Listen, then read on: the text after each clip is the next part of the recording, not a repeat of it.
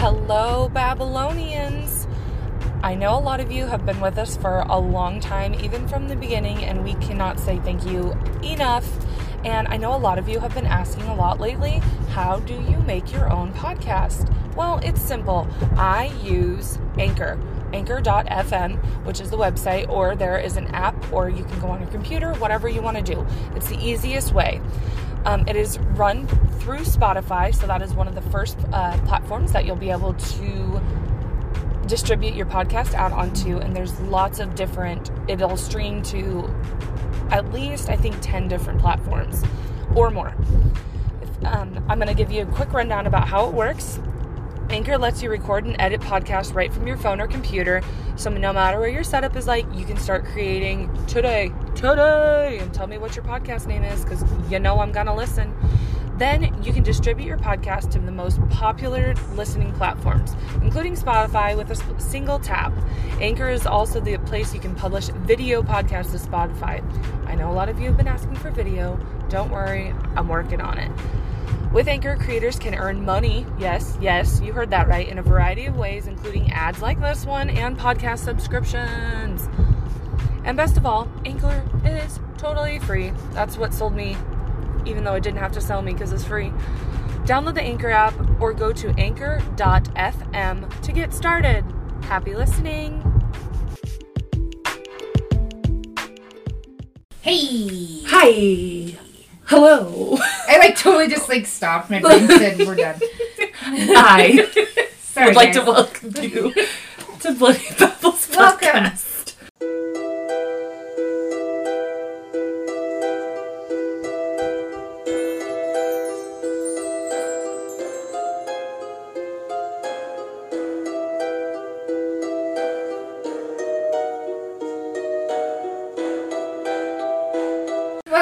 Welcome. My name is Tootsie Fluff. Yes, this is Tootsie Fluff! TF and Daisy! And Fluffy Pants! I hate fucking Fluffy Pants. If you don't know what that means, you're not personal friends with us. But that is our new names. Yep, I'm starting to call Nicole TF from here on out. And then my whole spiel was that people be like, TF. What's TF? And what the fuck? And I'd be like, no! Tootsie Fluff. I want to say Tootsie Floof. Floof? I've heard of Floof. I mean, that's okay. So it's a Tootsie thing. Floofy? It was your Easter bunny name. And Shauna was just like, oh my god! And all of our personal friends, Dawn being one of them. Love you, Dawn. We love you, Dawn. And we love you, Brittany. And Nevaeh, congratulations on you graduating hella soon. And getting ready wild. to cross the stage soon. Yeah. I actually, saw today, which will be yesterday to you. I saw her today when we were getting tacos. Gorgeous. For lunch. Absolutely stunning. Sorry. Her mom's little mini. Yes, beautiful humans. Yes. So, all you kids graduating here soon. Like, Kinsey. Our sweet Kenzie. Delicious. Most of the time. And then my Just kidding, love monkey you. man, he's graduating 8th grade. And then my spider monkey, he's graduating 6th grade. Arlo will graduate preschool. Arlo's graduating preschool. There's a lot of graduations. My little boogie man. Arlo, that ain't no lie. All of our little town does, obviously, they literally have ceremonies for every single one. Senior, 8th, 6th, preschool, kindergarten, everything. Yeah. Everybody gets a graduation. You Next get a graduation. Zabri. You get a graduation. Zabri does not get a graduation. Zabri has... Fuck you, 5th grader going to 6th grade. Zabri's getting a whole new life. Where she gets to literally be the village witch. Not only that, but she also gets to literally be in junior high or middle school in Arkansas. Oh my god. So, guess whose bubble got burst last night? Because I was taking a shower. She's like, I just want to talk to you. And I said, I'm totally fine with that. So, she starts talking about how... Apollo. What happened? He's chewing on something. Who chewing on the Oh, okay. That thing is really tough to chew. Long story even longer. She said something about recess. And I'm like, hello? No, you won't have...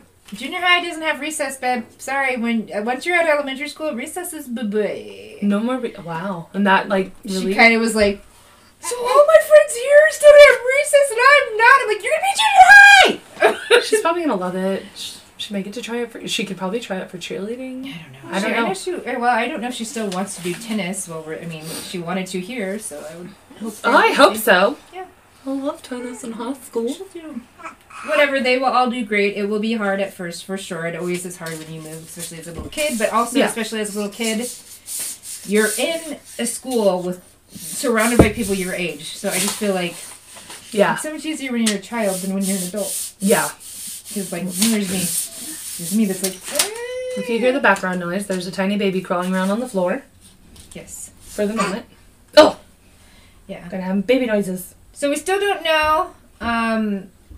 Possibly the closing happens on the 12th of May, or it doesn't. I don't fucking know. They're like, probably, maybe, no, not definitely, but for sure. This is like when she was pregnant with Xander, and the doctor's like, oh, it's 100% a girl, but don't paint your room pink. Then they go in to have him, because she had to have a scheduled C-section. They're like, what are we having today? And Shauna was like, really? Or Vince, one of you guys, really? Really? So this is just, it's just kind of the course of things. So we're definitely going to, I've already started getting my life together and getting more notes together. That way we can start like pre-recording and have a lot of stuff, even if it's like not ones we use right away, but of who I am as a person. Like I've been working on this one case for about 2 weeks now because I got a book and I'm not good at reading. And honestly, I mean, it's excellent. It's got excellent information, but it has also very... mundane details that you don't need. Like he gives like a description of everyone and what they look like, and I'm like, I'm not going to tell you that. Okay. Oh my god, I almost said her Julie. That's Ew. Funny. Her name is Judy, and Julia, Judah, whoever. Jewish priest. Fine. Goodbye. Has blonde hair and she's 61 and likes her fingernails long. Like that's like the kind of details he goes about, like explaining these people, which I'm like, if you're just probably like reading it for fun, and I'm like, no, I'm just trying to get to the nitty gritty of why this chick chopped her dude's head off. So that'll be coming soon. Spoiler alert. Head chopping. Head chopping. Yeah, it's kind of it was going to be like a simple case, and then I bought a book like months ago, like before Christmas. So it's what I was still pregnant. We'll put it that way. Okay.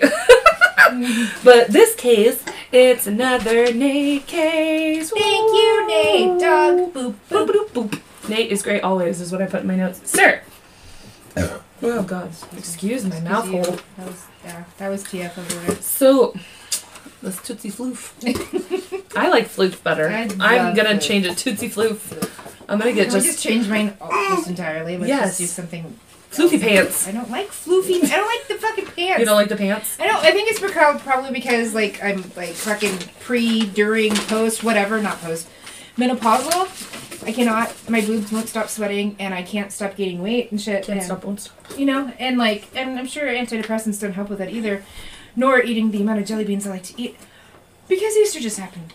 So floofy pants just makes me more self-conscious. It makes me more like. Okay, are we talking about the cellulite all over my thighs and my jeans? Which I know, like, get over it, Shauna. You're 41, but like, it doesn't make me happy. It doesn't make me smile. It just makes me a little angsty. Maybe she should be floofy angst. Angsty floof. Oh my god. Flanksty. Flanksty. Flanksty. Oh my god, so I just did it with your name just for funsies. Uh-huh. And it came up Sassy Buns. Okay, I am fine with Sassy Buns. Let's do Sassy Buns. And let's not eat things on the floor, Paula. Sassy Buns. No. Sassy Buns. I feel like just because you're being salty a little bit about this fluffy pants. But I literally typed her name into the thing. Okay, we're going to read this. If you don't like the long babble, I'll put in a little interjection of when we actually start talking about evil things. Or will she? Or will she? Probably not. I'll forget. Her strength is she loves with her whole heart, 1,057 billion%. Weakness, she gives and gives and gives. And her secret is she's learning to let go. Oh my god, I am Sassy And Buns. her dark side, she is both the calm and the storm. I'm screenshotting this. Fucking Sassy Buns. Too. Sassy Buns all day. We had to be together for it to work properly. That's why this is, okay. Tootsie Floof and Sassy Buns. I'm getting that tattoo. Oh my god, I'm making it little fluffy bunny butts. I'm that. Okay, we're gonna get him in Arkansas. That way when I go visit, it'll be like super magical. I've lost him. Yes. What are you doing under there? Apollo. Apollo. Yes, You want to play with the peanut? Play with the peanut? I don't know how to speak words. I don't either. Alright, now on with the show. Okay, so. Hi! Dawn, that was for you. Yes, it was. Sassy buns. Sassy. Yes, I'm writing it down so I can remember it always. And even, okay, before I delve into this, even when Shauna goes to her new home and her new life and her wonderful witchiness, because there's just, it's, their house is like not around a lot of people, which is super chill. We're totally like... They're going to be the town witch. I fucking, yes. Pagan witch up in here. Yes. I'm totally okay. And like I get to like truly be me without having to worry about... I just finally just get to get away and just like... This has been a long time coming. I don't have to worry about... I can just be me. And just not worry about it. Not worry about what's this person going to think or that person going to think. And even with family, because now I'm even further away. I'm be like, it's alright. This is just who I am. This is who some is closer, some is further. Yeah. And it's going to be a very beautiful awakening. It's going to be hard, but it's going to be more great than hard. Yeah. It's going to be hard for me. It's going to be like a penis. It's going to be hard, but amazing. Oh, sorry. Apparently I'm back on that kick, so it's fine. Sorry, I shouldn't say that in front of my little nephew. I can't grab him. I don't know how to hold a baby anymore. He's not really a baby. Look at all this fur. Hey. Can make a new zone. Hi. So, anyway. we will sometimes, like, once we figure it out, and we'll be able to, like, do video chat, like, things, so she'll still be able to be a part of it every... Wow. I'm never going to video. Well, I mean... my face? No, I'm just kidding. No, I mean, we'll do just recording the sound. Yes. But we'll do... Audio chats. I'll probably do video chat so I can see her, but just you kidding. won't. All you're gonna see is Paula's adorable face. Yeah, she'll be like, I don't care about what you're telling me about. I need to see your because you guys didn't respond to the chin thing, so. Yeah, absolutely not. No one has said a word.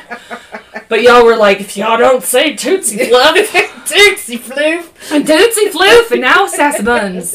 I don't know why we went Southern. But here we are. Arkansas. Hey. We're practicing. That's the only Arkansas thing I'm practicing. There are some things that are going on there that I'm not okay with. And I hope the majority of the people who listen to this are in agreement with me. But man, those stupid Confederate flags that I've seen. Yeah. I was like, I want to fucking vomit. It just like... Yeah. But... Not even going to say to each their own, like, fuck you. And if you say words to me about it or whatever, I will say words back to you. But overall, the hospitality, granted I am a white fucking chick, so of course, but like, people have been very nice, and I will put up my gay pride flag. I don't give a flying floof. Floof and flags. With these sassy buns. Alright, I'm done. Sorry. That went a little... My brain's everywhere. Let's just do that. She might be having a low. I don't know. No, I just had like 12 jelly beans. She's having a really big high right now. Hi. It's the only high she'll ever get. Hey! Because she just celebrated 8 years sober. I did, you guys. I did. Yes. On the 23rd of April, Vince and I... officially 8 years drug and alcohol free. Clean and citrine. And if you don't understand what that meant, I did put it in all the descriptions. There was so much reaction on Twitter, Instagram, and Facebook about everybody just so much showing them so much love. But if you know us also, we're crystal junkies. Sorry for this super long intro, but not sorry at the same time. We babble here and then we bloody. And I am bleeding. Yeah. I am not yet, not for a while. Not pregnant. Oh God, ooh, that could have went somewhere. I just got off mine not that long ago. Okay, this really got away from me. Hey. Citrine is a type of crystal. I hope I'm saying that right. Citrine. Yes. Yeah, clean and citrine, and it's associated with the number 8 because of course I looked that up. So that is what we were going with because I thought it was pretty cool. So. 8 flipping years, and the best decision we could have ever made and done. And just, not that I'm not 1,000% proud of both of them, but hearing whenever, I'll never not talk about it, and it might make me emotional. Who knows? You never know. It comes in our but like hearing Vince finally speak about it. Yeah. And that's an Apollo interlude for you, because I just had to do a lot of editing. You're welcome. So. Okay. So, this is the case of Paula Cooper. I believe she was on Snapped. Okay. I think is what it was. I don't remember. Paula Cooper. She's not super. Yeah. Do you want to tell the story? Do you want to tell it? Really super cute. Yes. I really think that's what she was on. That's all right. So maybe it might have been. Actually, I think that was the other case that I was watching. Never mind. It's all right. She was on something, guys. Things are happening. She did stuff. Yeah. So Nate's gonna be like, actually. Nate's gonna be like, you know what? You fucked this up big time. Way to go. I'm done. Way to have like a 12-minute intro that I didn't want to hear. Yeah. And then now that's not what she was on. I'm pretty sure Snapped is the other case that I was working on today too. She was on a show. She was on a show, and Nate was like, check this bitch out. Yeah. Thanks, Nate. Nate, you're the best. So, the one of the big stories or articles. Well, I think I don't know. It's like a short story, and it talks about it's Bill Pelkey, and his grandmother is actually the victim that fell victim to Paula Cooper, my Atlantis. So he has a story. They called it a book, so I don't know if this was just an excerpt that I found, okay, or if it's just a super maybe it was in like a magazine or something. I don't know, but it's called "The Journey of Hope: From Violence to Healing." And this Bill is literally like Earth Angel, like an Earth Angel. And so a lot of this, I'll try to, I took a lot from his reading, from his story. And then I found a couple other things. Sorry, I'm not laughing at him, laughing at Apollo. Yeah. So, my lance. Okay, mute. So we're going to go... I'm going to Tarantino it, just like Shauna loves. It's my favorite. But this happens when these girls are super young, and it's, because there's a few of them that actually do this all together. Hi, baby. Hello. So, it's May 14th, 1985, a Tuesday. Yep. Always a Tuesday. Always a Tuesday. We're Paula, Karen, April, and Denise. They're 9th grade students at Lew Wallace High School in Gary, Indiana, and they leave school around lunchtime. They had planned on ditching the rest of the day because that's teenagers. What you do. Yeah. So they end up going to the girl's house named April, where they drank some beer and wine and smoked some weed, just casual teenage things. I think they're like from ages 15 to 17, I'm pretty sure. I think it's in here later, but that's their age range, and they're all friends. Doop-doop-doop-doop. They began to talk about what they wanted to do for the rest of the day. This is where it gets not so normal teenager-iness. Okay. Okay, I guess not quite yet, but soon. So they end up going to the local arcade. It's going to date ourselves a little bit. If you don't know what an arcade is, get it together. Get it together. It's a super fun place. It still exists in some places. It was a few... Okay, cool. Shh, bye. A few blocks away, they played video games. What's for reason? Okay, please go. No. I lost my spot. Okay. Went to play video games, but they just didn't... They had one problem, and that was that they didn't have any money, because they were teenagers. Obviously didn't need to work, didn't have to work. I don't know. But they didn't have money. So they were just, chatting about coming up with some money, figured out, what should we do? Well, April, who you would think is the ringleader, and she's not, obviously, because this case is about Paula Cooper. She goes, there's an old lady who lives across the alley from where I do. She teaches Bible lessons to neighbor kids. She lives alone, and I think she has money. Oh. You see where we're going with this? Mm-hmm. It's not good. Mm-hmm. So the girls all agreed on the plan. April would stay in the background, because I think she obviously knew this lady, and we'll get to her name here in a moment. Oh, my lambs. Do I... Okay. He because this is wrote by Bill. Now I need to know what her name is. This is horrible. Well, her last name is Pelkey. Now I can't remember what her first name is, because he calls her Nana, which is so freaking precious. I'm like, as I was reading it, I'm like, I got sad because I know that's what Shauna's kids call her mom. I'm like, oh no, not Nana. Oh,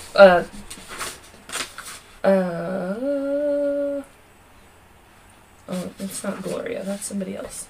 Gosh, there's a whole lot going on in here. Well, this makes me look freaking great. Okay. Paula is the killer lady. We'll get there. It's fine. I'm overthinking it.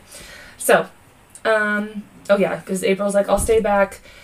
Because if you 3 girls go to her house and knock on the door and tell her you'd like to take her Bible lessons, I think she'll let you in the house. If she lets you in the house, you can rob her. I'll stay as a lookout since she would recognize me, because April, I'm pretty sure they went to the same church besides these Bible lessons. So the girls all agreed. So they go up to the door and she answers and they go, Mrs. Pelkey, we'd like to take your Bible lessons. I'm like, that is just dark considering what's about to come. All right. Because Tarantino, that's who I am now. Oh, I'm Tootsie Tarantino. Tootsie Floof and Tarantino. Tootsie Floof and Tarantino. Sassy buns. So she answers the door and she's like, come on in. Of course, she's just that traditional loving, sweet, adorable grandma type. And he goes, that this is from the Journey of Hope, that he's like, that is the way Nana was. She was a very religious woman and was actively involved in the various services at the local Baptist church. On Sunday morning, she attended Sunday school and then would stay for worship service. She even attended the Bible training hour and would stay for the evening service. Like, literally, Sunday was her day of just worship. On Wednesday, she went to the prayer meetings and would stay for choir practice. She was a leader in the Boys and Girls Club at church and involved in the visitation and women's missionary program. A literal saint. I mean, I know people claim sainthood because of bad reasons, but this woman just sounds like a freaking saint. Yes. She was very active in several programs outside of the church called Child Evangelism and 5-day clubs. At these events, she told flannel graph Bible stories. I don't know what flannel graph is. I apologize. But with the invention of video, and you don't see this version of storytelling very much anymore. He said I had explained to high school kids what a flannel graph story is. I need to be explained what I don't even know. I don't know what that is. Than you by a lot. So maybe I'll include it in the description when I do the show notes. That way we can all be enlightened. Or I'll look it up here later. So as they go into their house, there's a board set up on an easel. It's about 2 feet high and 3 feet wide, covered with felt. She had cut pictures out of Bible characters with flannel material pasted on the back. The pictures would stick on the board as she told the Bible stories, almost like Velcro. Got you. Look at that. I have the description because I take good notes. Goodbye. So as these 3 girls are in the house, Paula, Karen, and Denise. She was not D-nice. She was gross. Okay, that was not great. So as she turned her back to go to her desk in the dining room to get some information about the classes, Denise, ironically enough, grabbed a vase off the end table and ended up hitting her in the back of the head. She fell to the floor, and then Paula pulled out a knife, which she had in her purse, and she began to stab her. Oh my gosh. While she was stabbing her, Denise and Karen started looking through the house, trying to find some money. Okay, so I had to pause for the cause. Her name is Ruth, like the book in the Bible, Ruth Pelkey. So, they had trouble finding any money because, they just assumed she was an loaded and has older lady, just lives by herself and just apparently automatically assumes she has money. Like, I just don't understand. Hidden in her cookie jar. Right. They had trouble finding it, and so they came back to where she was, and Paula had continued to stab her as these girls are ransacking the house. Crazy. And they told Paula they weren't having any luck, and Paula got mad. They couldn't find money, and she told Denise to take the knife. So Denise was like, "No thanks." And Karen told Karen to take it. Karen took it and twisted and turned the knife in Ruth's body, while Paula ransacked the house looking for more money. So this was not premeditated for the most part. It was more like a I don't know. The idea was spawn, and then they just went with it. It was hey, we're gonna go see Poopy. No, he's just fighting sleep. Sorry, and then okay. Poop interlude from Tootsie Floof. Tootsie Poots. Tootsie Poots. Sorry, I have to enlighten this because this is really tragic. Okay, so all these girls could come up with was $10, and the Worth keys it. to her, Sorry. to completely murder this sweet, sweet lady. And they found the keys to her car, which was a 1976 Plymouth. And she was still alive as these girls were leaving, and she said they just left her on the dining room floor. They took her car, drove back to the high school they had left a few hours earlier to see if any of their friends wanted to go joyriding in this car. And they're like bloody and just okay. Yeah. Okay. Yep. Right. Yep. So, Bill's father, so it would be Ruth's son, found her body the next day. So, he's like, you can imagine the pain, the sorrow, and the anger that my family felt. The following day, after her body was discovered, because this all happened on May 14th, so now it's May 15th, because that's what comes after 14, because I know my numbers. The girls were arrested the following day. Thank goodness. Because, yeah.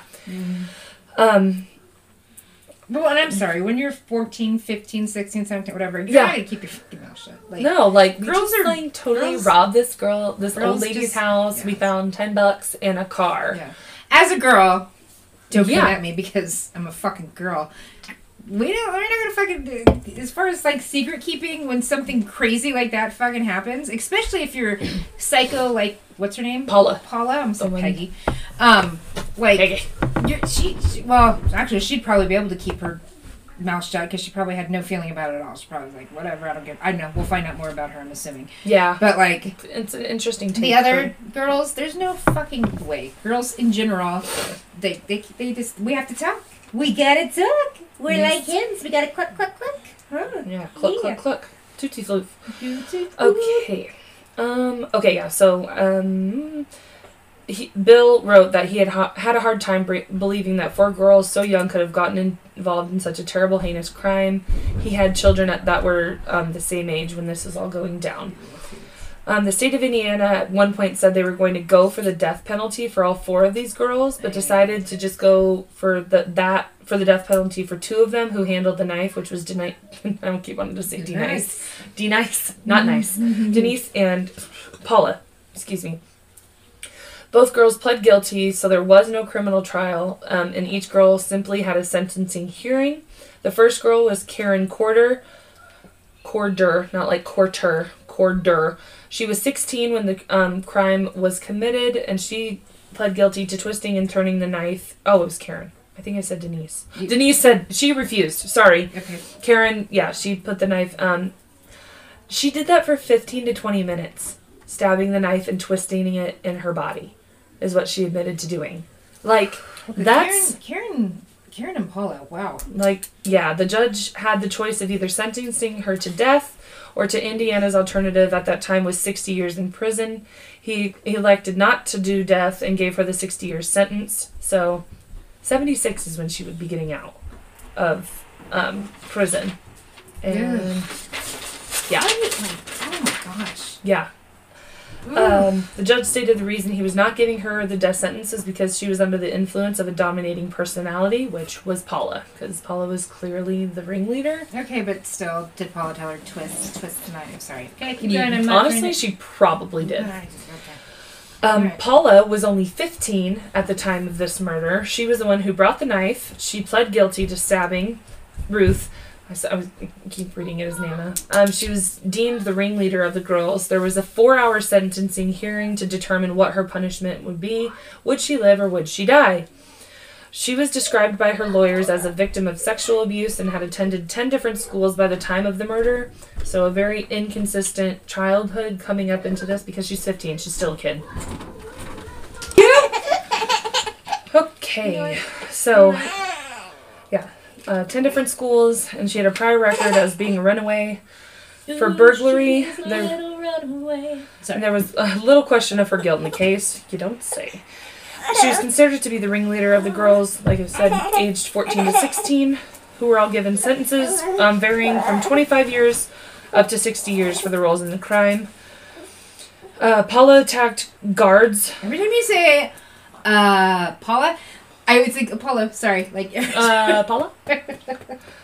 According to authorities, she attacked guards while she was in the juvenile center after her arrest and had to be moved to the county jail. There, it was reported she bragged about her crime and said she would do it again. This is so crazy because she takes a very different tune as she gets older. Well, maybe she was just... I mean, sorry, that's actually kind of trying to give her some credit, but, like... She was just sassy pants. I'm sassy buns, but she's a sassy pants, and, like... I don't know. There's no way I could, like, kill... Like, there's anything. I've never done something that's, like, violent. Yeah. And then I'm like, guess what I did? Right. Like, but I've had that 14-year-old or 15-year-old stupid attitude. Oh, for sure. But also, the moment I get in trouble, or I think I might get my tune fucking changed. Yeah, I would be like falling apart. Yeah, I'd be like, I'm sobbing, baby. I was all tough and mighty 10 minutes ago. Now I'm gonna cry. Yeah. My eyes to sleep. All right, yeah, I can't. Fuck this chick. Right. Yeah. Well. Okay. So prosecution spent a little over 2 hours telling why she should get the death penalty. Bill's father was one of the witnesses for the prosecution. He stated that what he saw when he walked in that house that day and identified pictures that were taken at the crime scene.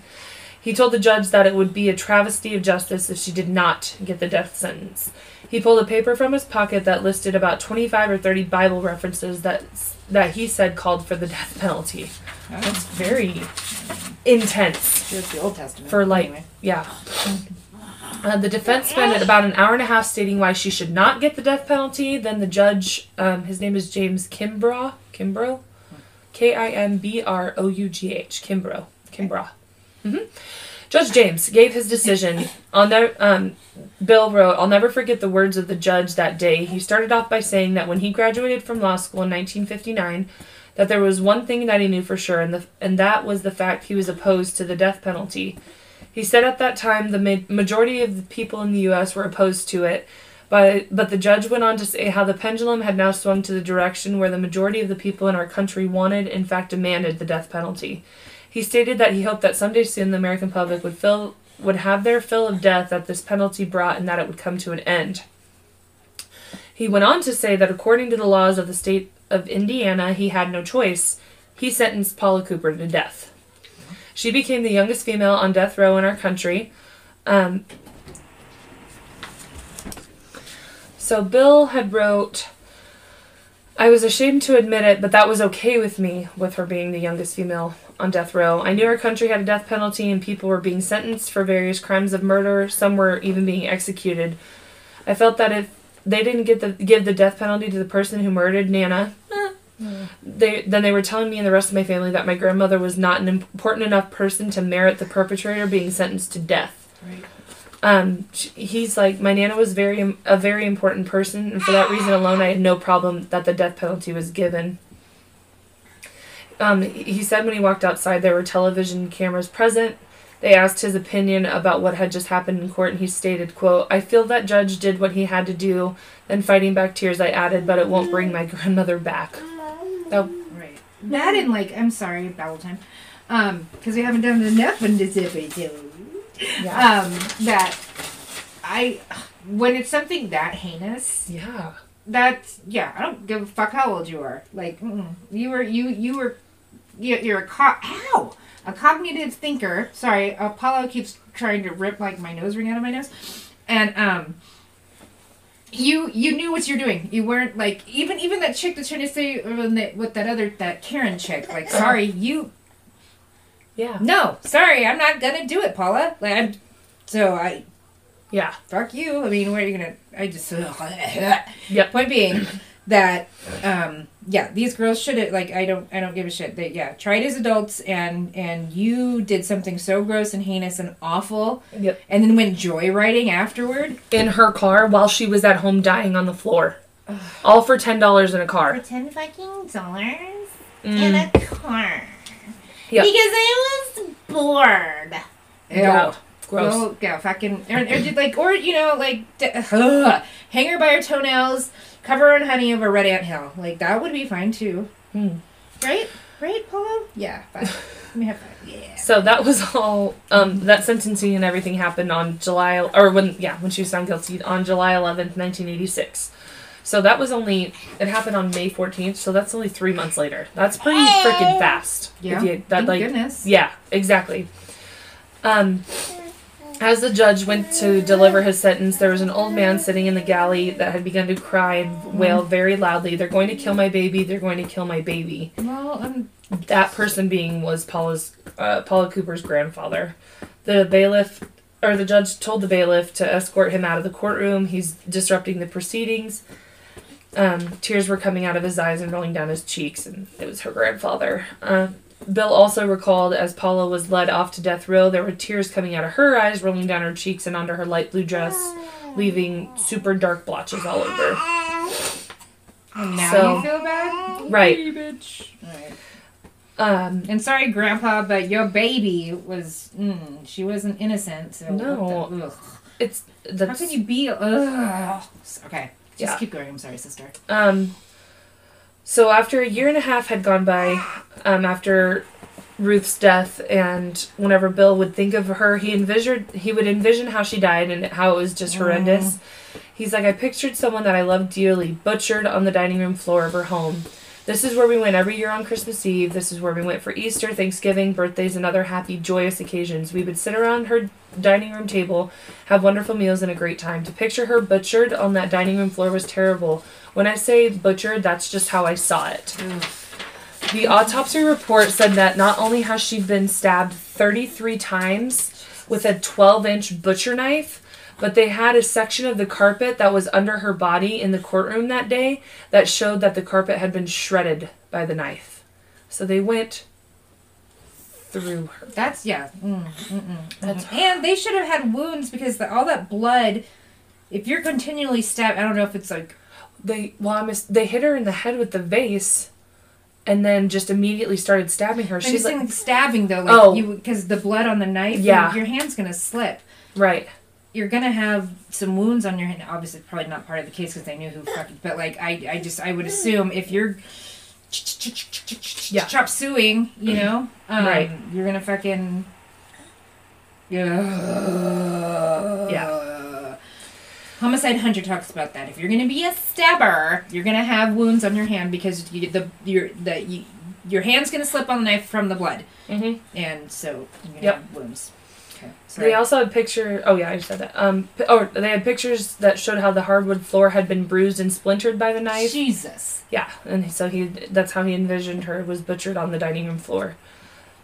Yeah, these girls shouldn't... I'm so glad they didn't get, like, the age. Look what the fucking crime. Ew. I'm really upset about this case. Thanks a lot, Nate Dogg. Yeah, for sure. Yeah.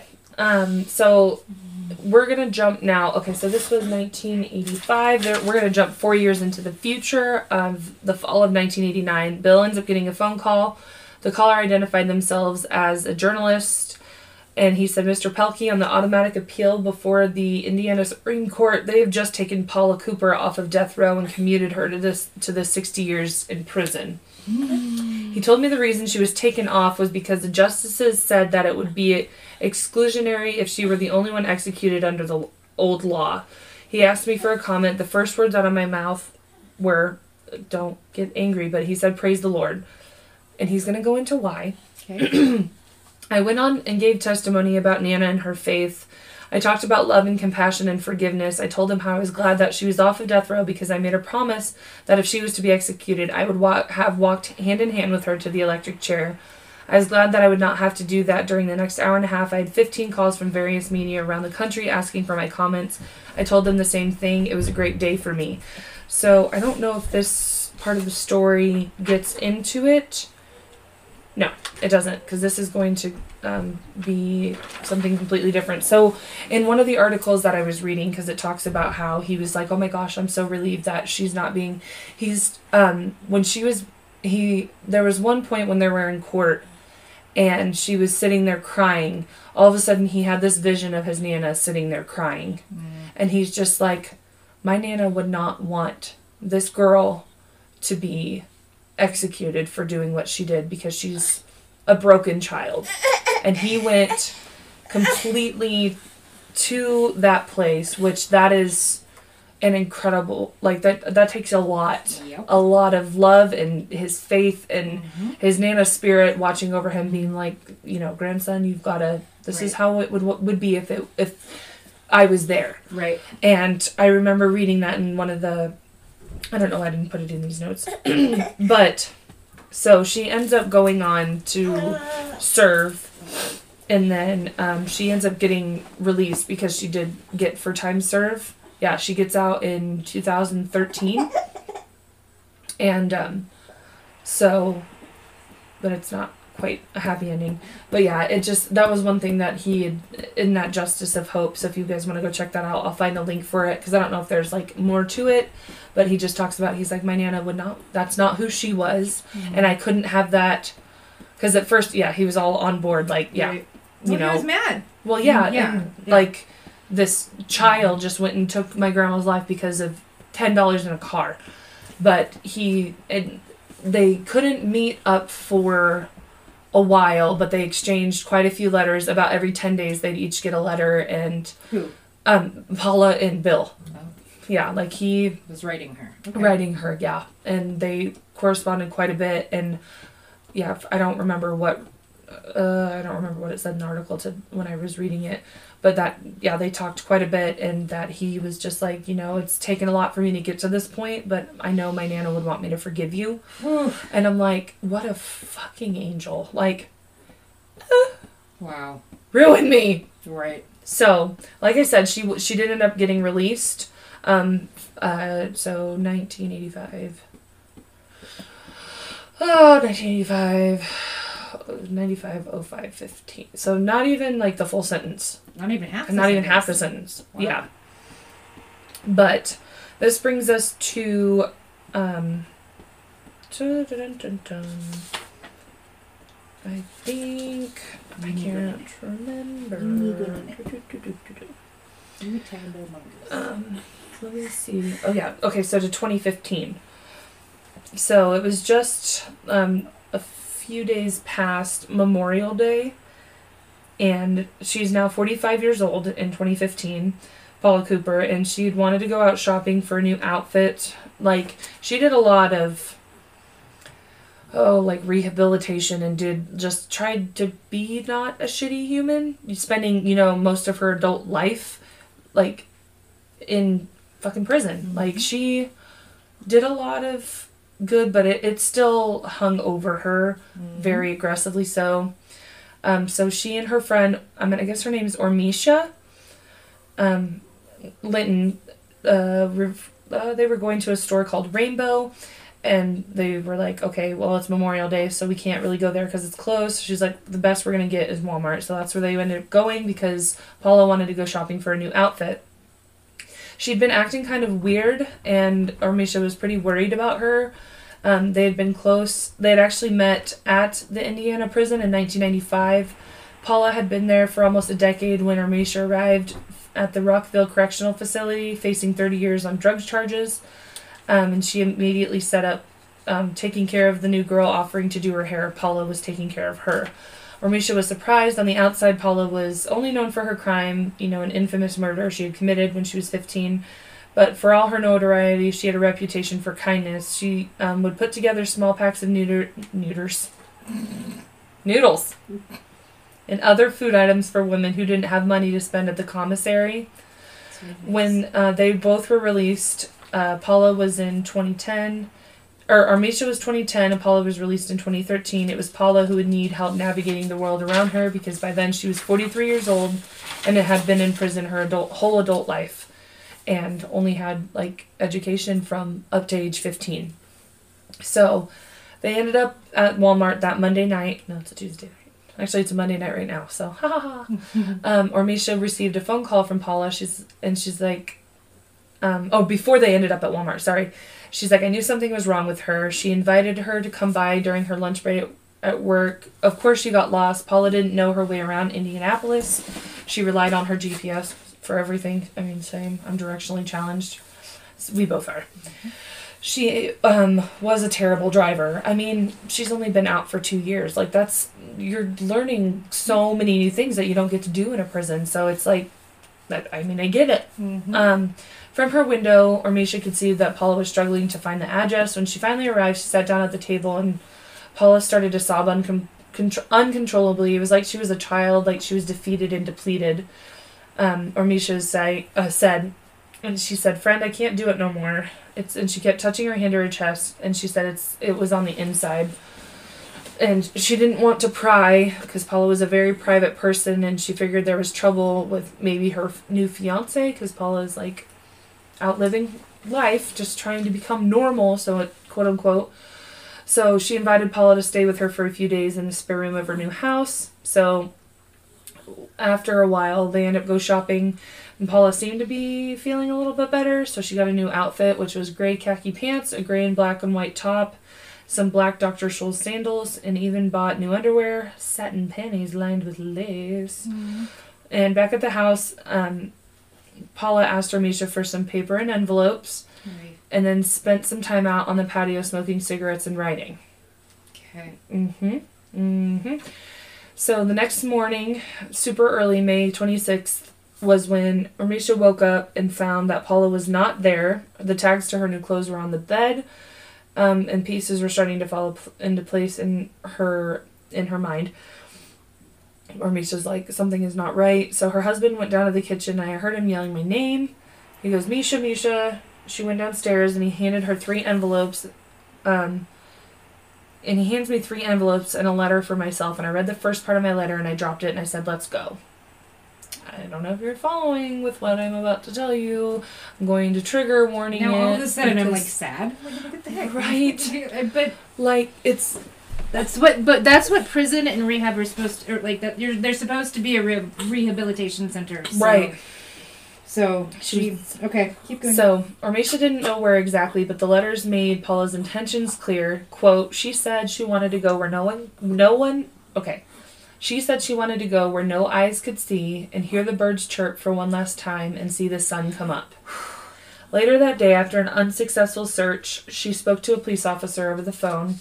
She learned that Paula had been found under a tree on the north side of the city, dead from a self-inflicted gunshot wound to her head. Her suicide news spread pretty fast in Indiana, where her 2013 release had been a big event as well. It talks about how she was the youngest death row prisoner for stabbing the 77-year-old Ruth Pelkey. Okay. So now all of a sudden I totally understand where her grandpa came from, being like my baby. It's like, he knew. Yeah. She truly wasn't sad. Yes. Sorry, Nate. I actually really like this case now because what a fucking turnaround. Right. I know. So I was like, it's going to take you for a curve. So it ended up being, like, the Supreme Court ended up putting it to where it would take almost 30 years for the court, or no, it would take 30 years for the Supreme Court to ban the death penalty for juveniles altogether, which happened in 2005. Wow. Because in 1986, Indiana law, sorry for the dogs. Someone just came in the house and they don't shut up, and one's old and deaf and blind, and so she just barks because the other one does, because she can kind of hear it, barely. She feels the vibration. Yes. It said that defendants as young as 10 years old could be tried as adults and thus face the death penalty, but they soon changed that because death sentences for kids who committed their crimes before age 16 was not exactly plausible, because, I mean, their brains are still developing. But again, it's that heinous. That can become a very, very gray area. It's a very slippery slope, because even what I was saying earlier, I'm all, fuck you, look at this heinous crime, and now it's kind of like...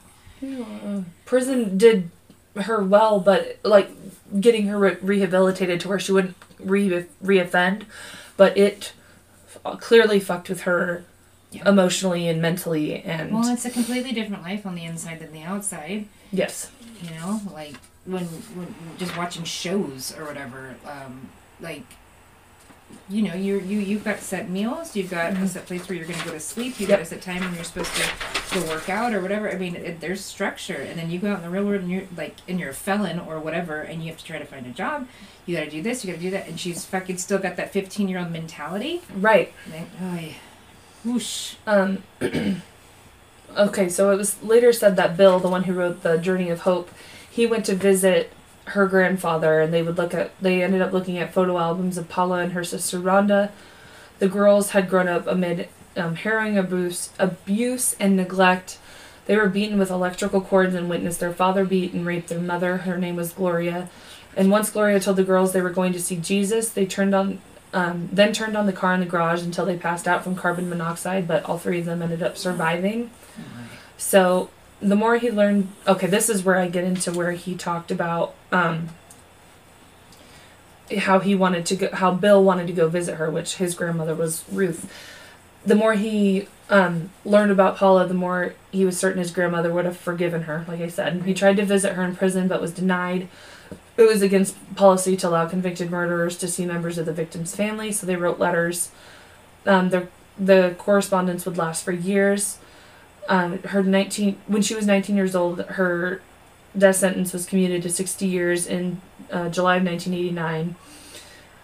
By the time she was released on good behavior on June 17th, 2013, she was neither was the same person that they had been in 1985. She was a grown woman who had earned her GED, multiple degrees, the support of prisoners and activists alike. Bill was now in his 60s and had wrote The Journey of Hope from Violence to Healing. One of the most influential anti-death penalty groups in the country, led by victims of crime. He also gained permission to see Paula and visited her 14 times up until her completing suicide. So no one thought her reentry into the world would be easy. The main concern was seeing if she'd get a job and get settled. He said, is what Bill told USA Today the night before she was released. He worried that press attention would make a challenging adjustment much harder, and indeed, the day she left, cameras waited in the parking lot, so she was escorted out the back and taken to an undisclosed location. There were reports of death threats. People were really ugly about it, is what her attorney, Monica Foster, recalled. Usually a person leaving prison in Indiana would be provided with bus fare and a check for $75, but she had more support by comparison. The Archbishop of Indianapolis. Mm-hmm. Someone told me I needed to read slower. It's like, no, I just can't read in general. So I appreciate you can for read well trying in your head. Yeah. She had never been an adult in the world, let alone in 2013. Like, going from, there's so much that changed. From 85 to 2013. Like, so much. Like, smartphones were a thing. Like, so many things. 3 days after she left prison, she ended up calling her friend, Melissa Marble, whose nickname was Precious, and she lived in Marion, Indiana. She was like, Precious, you need to get here, is what Melissa recalled. Melissa ended up moving to Indianapolis to help her friend. We were close, and I wanted to be there for Paula, is what she said. Melissa told the story in her living room in Indianapolis. It was the first Saturday in June, less than 2 weeks after Paula's suicide. She had a box of tissues on the couch next to her, and Ormisha sat in a chair to her left. The two women had never met in person, yet they could finish each other's sentences as they remembered their friend Paula. Wow. Melissa had met Paula in 1993 while she was imprisoned on drug charges. She admired her smile, her empathy towards prisoners who were shunned by others because of their crimes.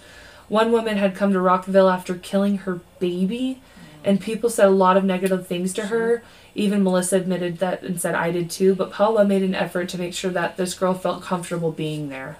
That's really, wow. I don't know if I could show that kind of compassion for someone who killed their baby. I don't know what her brain, that's a whole other story. Right. What a twisting turn this turned out to be. She tried to start to get her life in order, Paula did. She saw Melissa less frequently.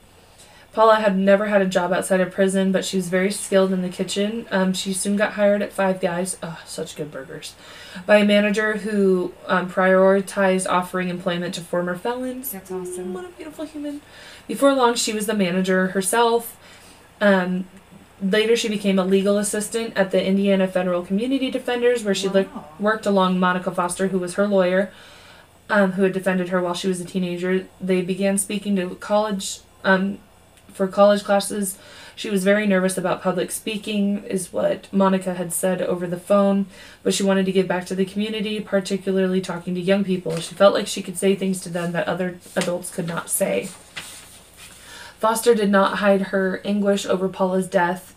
It was completely heartbreaking. She said the office is not the same without her. Paula was relentlessly cheerful. We had no idea that she was struggling as she was, because some people are really fucking good at hiding it. Yep. In a tribute, God bless. See, doesn't matter.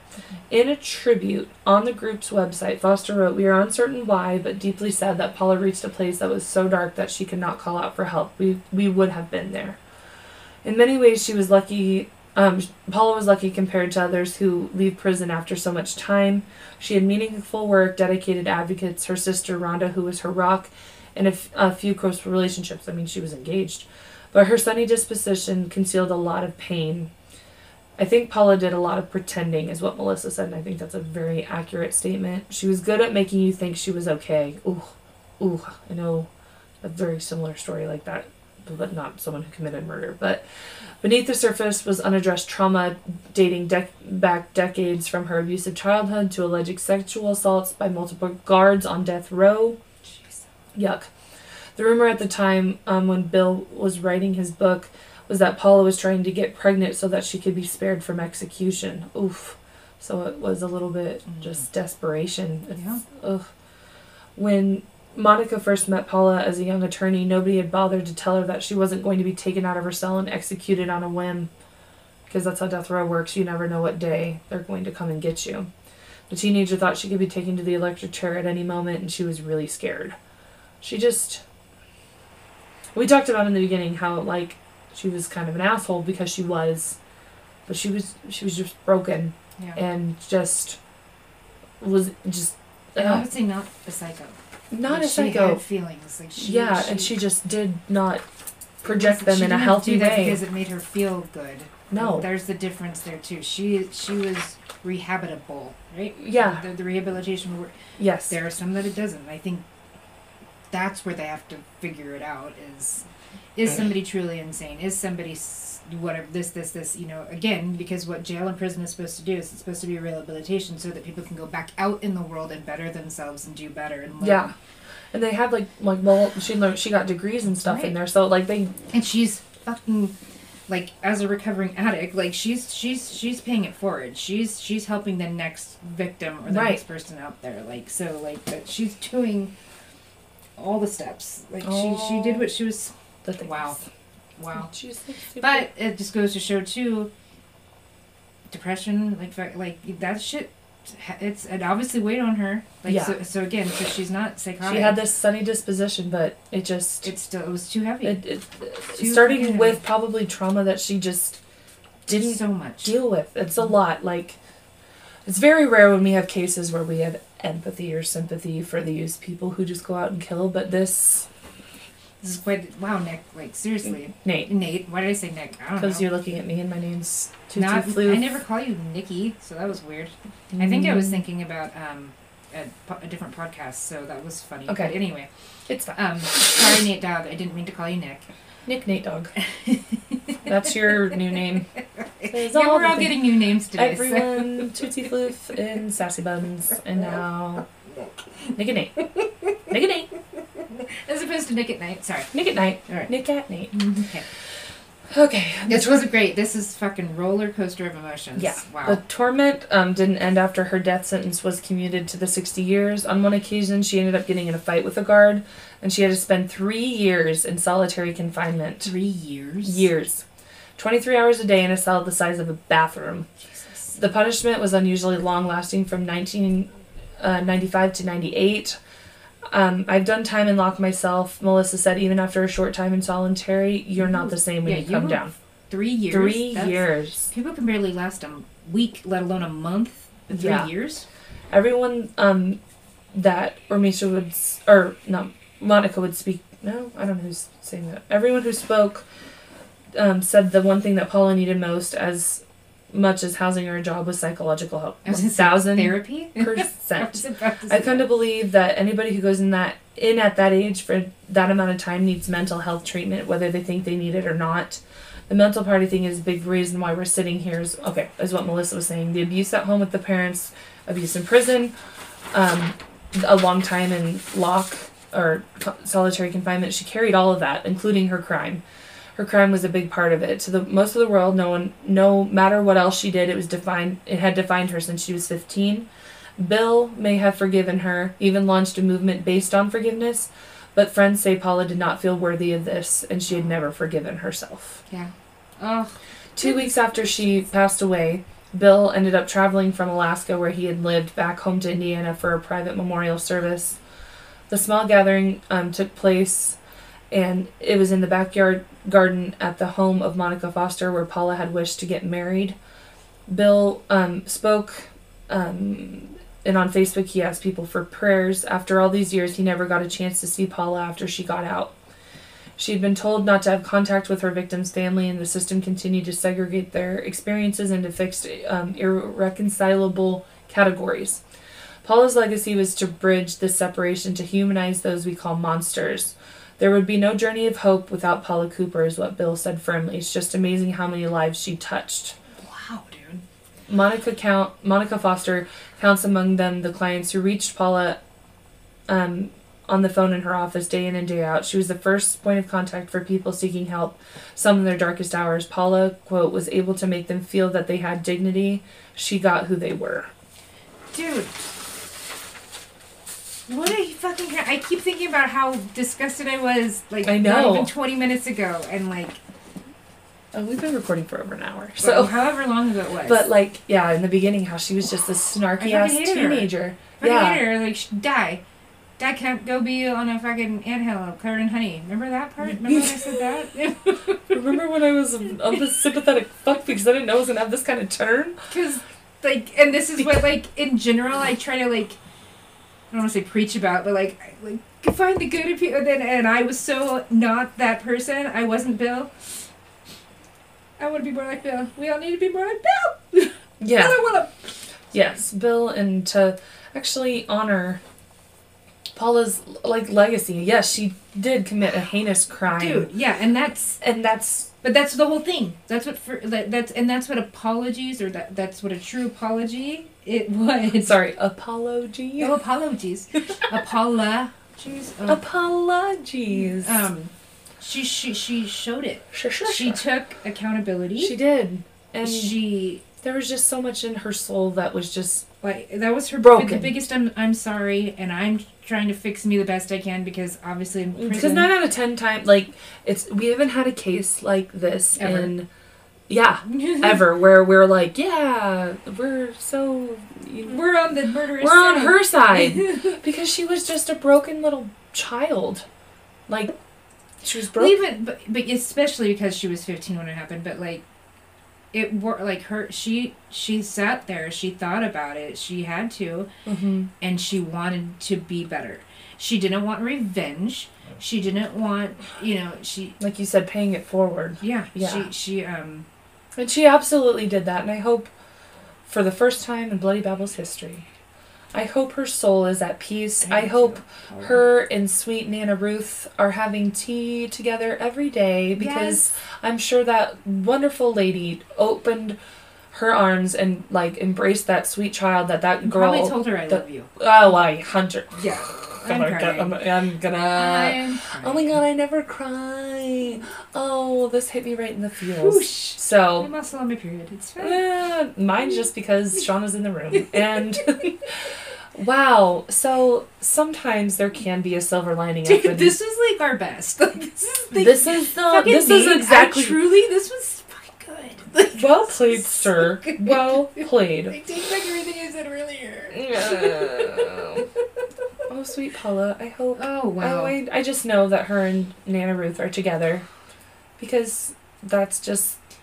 just reading about her, you could feel like... You just know that Bill knew his Nana. This is like what the Bible, like, and for whatever, you guys, I'm not a Bible thumper, but, like, neither. This was what I feel like is what the Bible is supposed to be preaching, is supposed to be teaching. Like, this is what Jesus recruited. Yeah. For people like this, people who weren't these beautiful... They were sinners. They were people who weren't the greatest. Yeah. And, because everybody, like, I've met so many people who go to church, and I'm like, We don't really get into religion on here because I don't want to offend anyone. No. There are good Christian humans in the world. Dude. Yes. For reals. But those good ones are the ones like that aren't the judgy, and they know that and everybody half of them has don't even go to a church because of how sometimes organized religion is portrayed. It's crazy. Sometimes organized religion is crazy. We'll just cap it at that. Yeah, and it's just those are just some of the most wonderful people in the world, and not fake in any way, shape, or form. And I'm gonna mention my friend Kim because she's very vocal about her ways and what she believes and how we can always have a conversation about, like, she's like, okay, this is my view on it because of what I believe. And she's like, but I respect your belief even though it's not the same as mine. And I love that's one thing that her and I share because she's an absolute wonderful... That's how it's supposed to be in And religion. that's what Jesus literally wanted you to do. That's exactly what... So Jesus ain't impressed with some of y'all's choices, all right? I'm speaking on his behalf, all right? Yeah. Jesus, whatever. Yeah, Jesus. Yeah, he's definitely very bright and sweet Bill's and hearts. not white. Sorry. Okay. I mean, true. So thank you, everybody, a billion times over. It still blows me away. We went over. Okay, we hit 10,000 plays March 8th. It is now going to be March 26th when you're hearing this, and really March. Mm-hmm. April 26th. It's fine. Not fixing that because if see, dude who told me to read slower, I don't even know what month I'm in. My birthday's in a few weeks. So from March 8th to April 26th, we are at almost 11,500 plays. Oh, thank you That's guys. over 1,500 plays in a month. Thank you. That's just beautifully wonderful. And I know a lot of people have been asking, like, oh my god, what's going to happen to the podcast when Shauna leaves? We're definitely... Who fucking knows? Who knows? Just stay tuned and find out. Okay, bye! Oh. Follow us on social media. Message us your stories, suggestions. Nate, give me more stories. I love you so much. Like that. I'm so sorry, Nate, that I was such that was fucking awesome. I hope it's that was the roller coaster we were on. Yeah, because I don't know. I don't think it was Snapped. Whatever you watched that on, so please correct me because I know you will. Yes, I appreciate it. Yes. We just love you so much. We love all of you guys so much. Everybody, like the numbers, like it blows me away. Like how fast we get through. Like it's like when we started, and it's just getting better and better and better. And I'm trying to be better, and I love you guys so much. She's trying to be like Paula. She's trying to be and do better. I'm trying to be better when it comes to researching murder. It's great. So, in that sense, Paula's like, not that girlfriend. I will never commit it, I promise. Yeah, I'm just going to tell people about it. So, we love you guys so much, and we will be back in your ear holes next week. Until then, Babylon! When was the last time you watched a Disney movie? No. When did you really watch one of their early movies? My name is Jen. I started rewatching every one of the Disney animated feature films recently, and watching them with a modern eye made me say, oof, right in the childhood. Join me every Monday to learn the history behind each of these movies. And then, after I talk about the history and trivia for that movie, I'll summarize and react to my experience watching it as a modern feminist.